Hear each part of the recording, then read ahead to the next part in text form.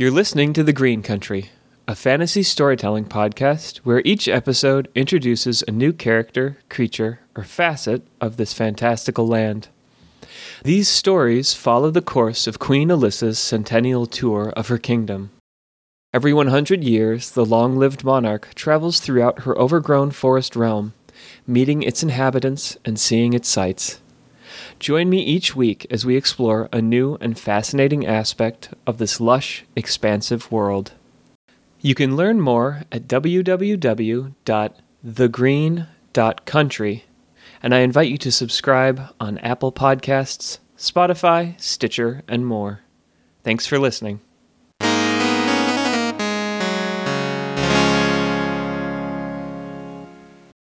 Durkey and the Flamesprite. Durkey should have kept his mouth shut, Gwarth uttered as he paced the short span of the room, and then turned with a huff to retrace his steps in the opposite direction. Negwyn was seated on one of the two beds in their modest lodgings, her hands intertwined in a more resigned attitude. "The man was in his cups, Gwarth, and I imagine you would have done the same." "Aye, and worse. But I can swing a sword. The only thing poor Durkey has ever brandished is a pen." Negwyn considered this, and then replied in a tone that mingled admiration and pity. Chivalry expressed is a measure of the heart, not the blade. Gwarth sighed and nodded. In another room, several doors down, a similar conversation was playing out. "The fool should have kept his mouth shut," sputtered the queen. Her face, flushed red with anger, stood out in contrast to the green velvet dress she wore. Netcher stood at the door of her room, attentive yet unruffled by her fiery mood. The Cluricon man stood only half Alyssa's height, though he was in no way small. He was the queen's coachman, after all. "This is what happens when I give the poor man an evening off." Her fury subsided a moment as a question bloomed across her face. And why aren't you drunk? You two have been holed up downstairs at the bar since before the start of the gala." In the dim candlelight of the room, Alyssa could swear she saw Netcher's cheeks darken. "Oh, I'm quite intoxicated, my queen," he replied, the slightest hint of bashfulness edging into his voice. This caught Alyssa by surprise, enough that she forgot her anger for a moment. "Goodness! Well, you hold your drink like a draft horse." Netcher smirked at this, though he did not reply. "Hopefully, you're of enough sound mind to help me think of a way out of this for poor Durkey." Netcher hiccuped and replied, his voice somber. "I will endeavor to do my very best." Among the queen's entourage, Durkey, who floated at the center of this great disturbance, was the only one unperturbed that late evening. He was cozy as can be, tucked away in the room in the center of the hall. He slumbered a deep and dreamless sleep as the wine fumes swam through his head. No worry or concern entered his dormant mind, so he was safe for the time being. Safe at least until the rays of the dawning sun forced upon him the ugly recollection of the night previous. "Let the man sleep," countered Negwyn. "It's not as though he could come up with any good ideas in his present state." Gwarth nodded in agreement, considering the practicality of Negwyn's point. "It would just be helpful to know if he's had any sort of fighting experience. As the challenged party, dueling rules state that he may choose the weapon. I mean, perhaps he trained with a face-off knife master as a toddler." Negwyn laughed at the ridiculousness of this notion, and then the two queen's guards sat in contemplative silence. Eventually, Negwyn spoke. "Well, perhaps Durkey should not be the focus of our strategizing. What do we know about his rival?" The evening had started innocently enough. Alyssa and her traveling companions had arrived in the river town of Herrick early in the afternoon. They had had nearly a week's hard backcountry travel and were delighted to enter the cheerful bustle of a town which promised them fresh food and drink, clean, proper beds, and that most civilized of inventions, the bath. They quickly found their lodgings at the town's beloved inn and tavern, the Golden Lantern. Soon they emerged from their rooms, scrubbed and clean, happy to have some respite from the open road. Negwyn and Gwarth had polished their armor and donned their fine ceremonial dress.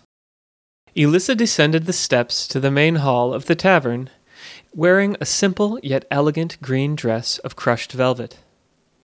The garment was indeed very fine, but it was her poise and bearing which captivated the patrons of the tavern and drew their conversation into a sudden hush. Collectively, the folk of the Golden Lantern quickly recovered their manners, remembering it's not polite to stare, especially at the Queen, and went on quaffing and conversing as if nothing had happened. The Queen had received an invitation to the Summer's End Gala, an annual celebration hosted by the region's presiding Duchess, Smyrlida. The Fey Sylph woman had begun her political career as a courtesan who, after entertaining her share of dukes, viscounts, and barons, realized she'd make a better bureaucrat than the best of them. Smyrlida quickly excelled in her ambitions and had risen to the head of the town's council within her first year. By the second, Elissa had appointed her a duchess. She was an able and savvy ruler and something of a celebrity in the kingdom. Most importantly, though, she and her elfin mate, a master vintner by the name of Ken, hosted the most talked-about soirees in all the land.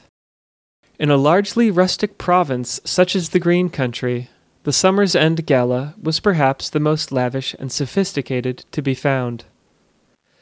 The scanty number of invitations Smyrlida and Ken extended for the event only served to drive a greedy excitement for the festivities. The Queen was also great friends with Smyrlida, and it was rare they were able to spend time with one another. All things told, this was a night Elissa had been looking forward to since before the start of her Lord's tour.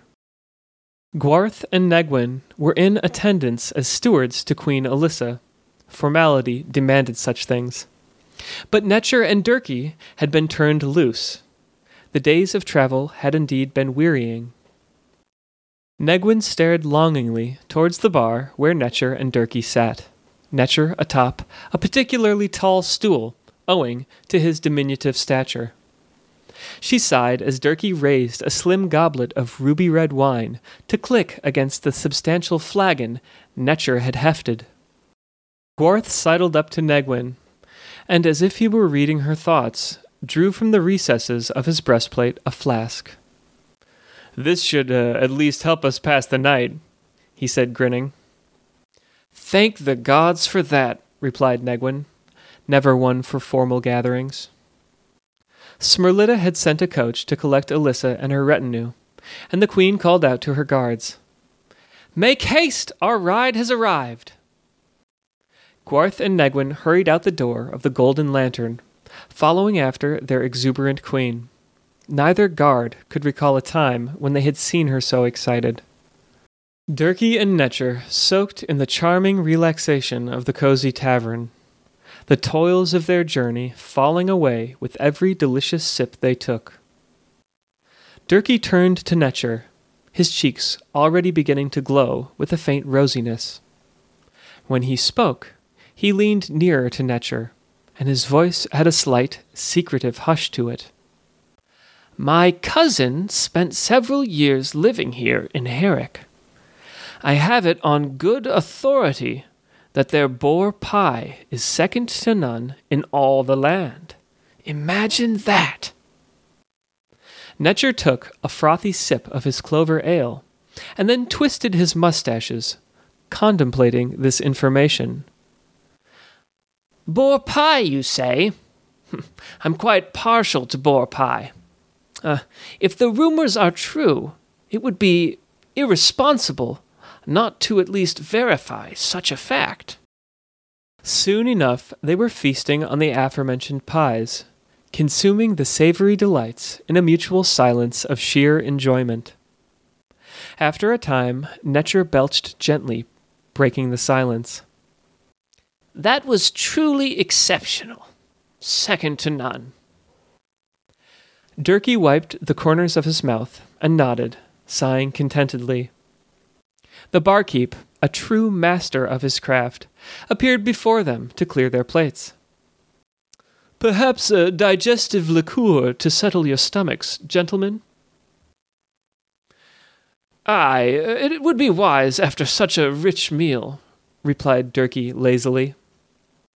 In moments, the barkeep returned with 2 small chalices of dark green liquid. "Here you are, our finest pepper-leaf cordial, concocted right here in town by the Guild of Distillers. Its digestive properties are most effective when consumed in a single gulp." The barkeep shuffled off, and Durkey and Netcher raised the little glasses, observing the verdant liquid with curiosity and thirst. "To the Lord's tour," exclaimed Durkey, with a sudden burst of jollity. "To travelling in the best of company," added Netcher, and they clinked glasses. Heeding the barman's words, they slugged back the spicy liquor with gusto. The effect was immediate, and a wave of spicy, minty heat grew from their bellies and spread upwards to the tips of their ears and out through their fingers. Netcher blinked several times, his eyes wide. "That stuff really does the trick!" Durkey nodded, looking equally awakened from his meal-induced lethargy. "Well, what do you say? Shall we call it a night?" Netcher considered Durkey's question, and then replied, "Owing to the marvelous properties of that fine elixir, I'm now finding myself in quite a wakeful state. I think perhaps I could enjoy one more beverage this evening." A clever smile had spread across Durkey's normally fretful face. "Excellent. Then we two are on the same page.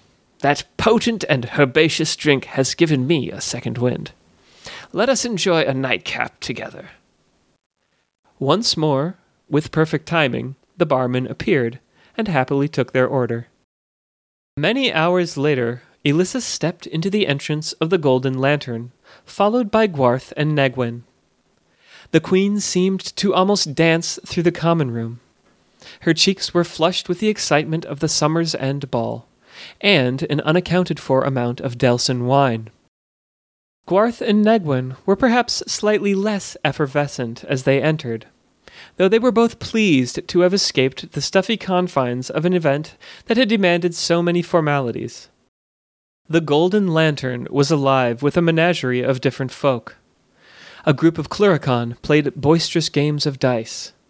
An awkward-looking elfin teenager played lively tunes on a fiddle, and a wild assortment of Fey-sylph drank and conversed.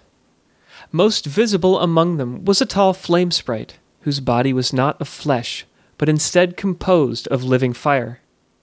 In short, it was a wild party. "Durkey! Netcher!" Alyssa's exuberant voice cut above the din of the tavern, which brimmed with patrons even at this late hour. She had spied her dear, loyal friends, still seated at the bar where she had left them, and raced over. "Elissa!" cried Durkey gaily. "Greetings, my queen," said Netcher politely, his cheeks rosy beneath his profuse mustaches. "I trust the ball was to your liking?" "It was marvelous, Durkey. Utterly enchanting." Smerlita outdid herself. She found the most exquisite band of Fey-sylph blossom troubadours. You should have heard the music they played. And the wine. Ken's created a new Delson blend with frostberries. It tastes like winter itself. Durkey gazed wistfully at Elissa, taking in her giddiness and joy, and thought of all the serious work and courtly duties that so often lay heavy on her shoulders. "It pleases me to see you so happy, my queen," said Durkey, and then hiccuped. She smiled at him, her trusted adviser and confidant, feeling the care behind his words. "Thank you, Durkey." Gwarth and Negwyn had caught up with Elissa and greeted Durkey and Netcher. Alyssa regarded the two guards thoughtfully. She knew their experience of the ball had been far different from her own. "Thank you, Gwarth and Negwyn. You were splendid this evening. I expect you're ready to take your leave of me." She smiled understandingly as the guards nodded gratefully. "Dismissed!" cried Alyssa with a military flourish, and Gwarth couldn't help but give a chuckle. "As for you, Netcher, my able coachman, and Durkey, my dear adviser, it is the Queen's order that you enjoy a nightcap with me." Gwarth and Negwyn made their way to the stairs that would take them to their room and awaiting beds. Do you think one of us should stay with her?" asked Gwarth, his sense of duty gnawing at him gently. "It's just one drink. Let Alyssa enjoy herself. It's not often she's able to cut loose like this." Gwarth nodded, appreciating Negwyn's insight. "Well spoken. After all, it is just one drink." And with that, they climbed the stairs. Alyssa held aloft a goblet of lavender-colored wine, a rare and very expensive varietal made from the moon grape. "Incredibly hard to cultivate," Durkey had explained to Netcher, after the Queen ordered a round for all of them. "Additionally, each step of the winemaking process may occur only in the light of the full moon. The timing is everything." Durkey and Netcher raised their glasses as well. "To my wonderful and loyal companions on this Lord's tour. You make the days tolerable, and dare I even say, at times, enjoyable." It was precisely at this heartfelt moment the Flamesprite, stumbling slightly, passed behind Alyssa and her friends. Flamesprites generally exercise close control over the magical fire which composes their bodies, in order to avoid setting blazes wherever they go, or simply burning away their clothing. Judging from the way his tunic was beginning to smolder around the edges, it seemed that the alcohol had somewhat loosened his grip on things. As he strode by, the flames from his arm licked out, and the acrid scent of singed hair filled the air. Alyssa stopped mid-sentence as Durkey's eyes widened, and she reached a hand to the back of her head, only to draw back a palmful of crispy, singed hair. She regarded the blackened wisps with a bemused expression. Durkey's face, however, had flushed with a ruddy redness, and he burst from his chair, following close after the Flamesprite, who had taken no notice of the follicle destruction. "Oh dear," said Netcher quietly, and turned his attention into the glass he held. "Now I say, sir," opened Durkey, as he caught the Flamesprite by the shoulder. The fiery gentleman wheeled round, a sardonic, careless look plastered on his face. "Can I help you?" said the Flamesprite, annoyed. Durkey retracted his hand, which was beginning to scald, and continued. "See here! In your careless transit, those errant, uncouth flames of yours did damage to Alyssa's, the Queen's locks." Durkey gestured to Alyssa, who, owing to this rare outburst from her normally docile, meticulous adviser, sat in a state of dumbfoundment. The Flamesprite looked muzzily at Alyssa, and then back at Durkey. "The Queen, you say? Never heard of her. And what do you expect me to do about it?" Durkey's face darkened a shade of red, and angry blood seemed to boil behind his eyes. Despite his rage and his advanced state of intoxication, the civil composure with which he responded demonstrated a nearly heroic degree of self-control. "An apology would be a good place to start." By now the tavern had grown quiet as patron after patron turned their gaze to behold the drama that was unfolding. Sensing so many expectant eyes on him, the knavish Flamesprite could not help but play the rebel. "And what if I refuse?" Coolly, Durkey turned to the bar and retrieved his untouched glass of moon grape wine. He considered the amethyst-hued elixir a moment, then, with uncanny speed, sent the liquid splashing across the face of the shocked Flamesprite. "You'll get wet." Had the hurled libation been anything stronger than mellow moongrape wine, the Flamesprite would have burst into a savage blaze. But instead he stood, dripping and smoldering. The very flames of his being guttered and spat. His surly grin had vanished, and he held Durkey in his baleful regard. "That was a mistake," he said calmly, not breaking his gaze. "Tomorrow at noon, in the town center, we duel." With that, the Flamesprite turned on his heel and stomped out of the Golden Lantern. The place erupted in a raucous cheer, pleased at the drama which the night had provided them. Durkey turned to Alyssa and Netcher. The color had drained from his face, and the ramifications of his predicament seemed to be dawning on him. "I think it's time I take myself to bed," he said simply, and made for the stairs up to his room. An hour before noon, the Queen and her companions roused the chivalrous fool from his slumbers. To their surprise, he managed to recall a good portion of the evening's turmoil, and seemed resolute in the face of the imminent conflict. In his room, he splashed fresh water onto his face from a basin, and changed into one of his finer outfits. His head was pounding, but he ignored this, reminding himself that if he faltered in the confrontation, he might not have a head left to worry about. He strode down the steps of the tavern into the common room, his face calm and determined. Elissa, Netcher, Gwarth, and Negwyn regarded him, and though they tried to hide their concern, it overshadowed the encouragement they had willed forth in support of their friend. They had sought some alternative to the duel, yet had found no other options, no way out. "Don't look so concerned," said Durkey simply, his normally affable nature shining through. And with that, he exited the tavern, followed by his fretful friends. The day was bright and glorious. The cool air and sun helped to clear Durkey's throbbing head. He made his way to the town square, where a small cadre of folk had gathered, some being patrons who had returned to catch the stunning conclusion of the previous evening's dramatics.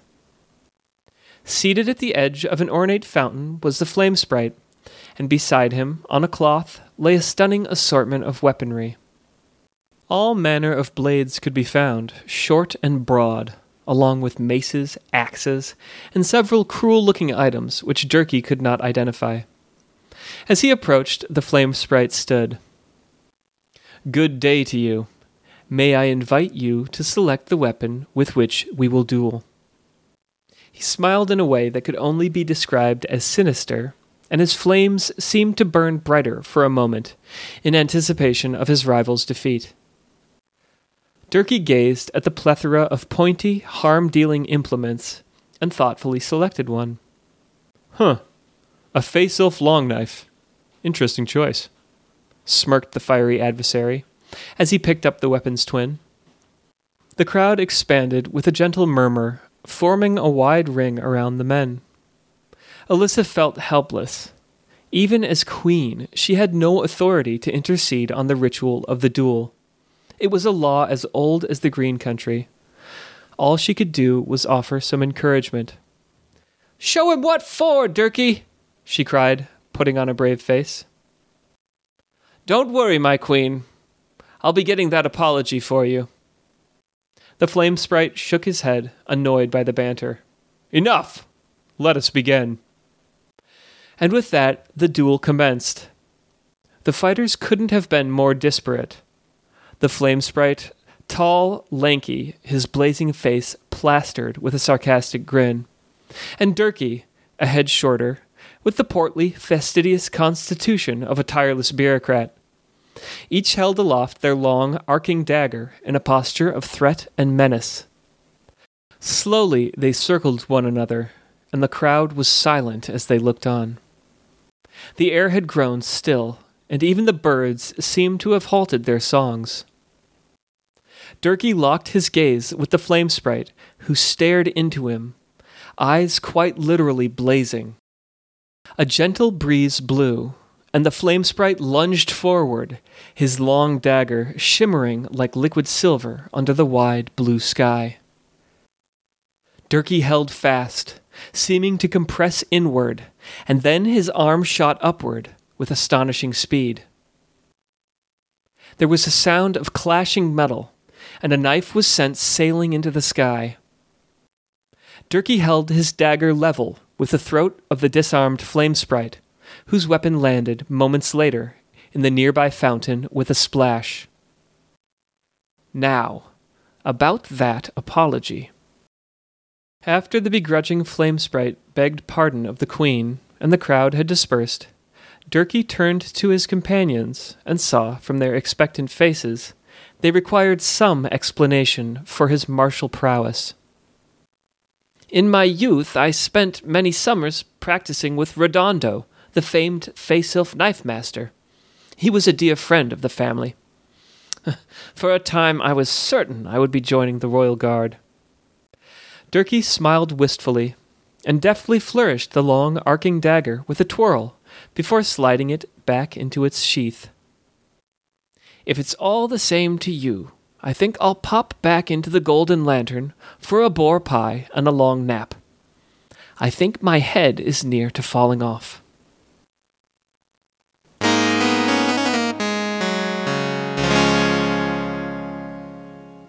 If you like what you just heard, be sure to visit www.thegreen.country for more great content, including beautiful illustrations, detailed character descriptions, and much more. The Green Country is also on Patreon, where a small monthly pledge will give you access to extra content, like an illustrated PDF of the story you just heard. Whether you back this project financially or simply share it with a friend, you can help this vibrant land continue to grow. Once more, that's www.thegreen.country. Thanks for listening.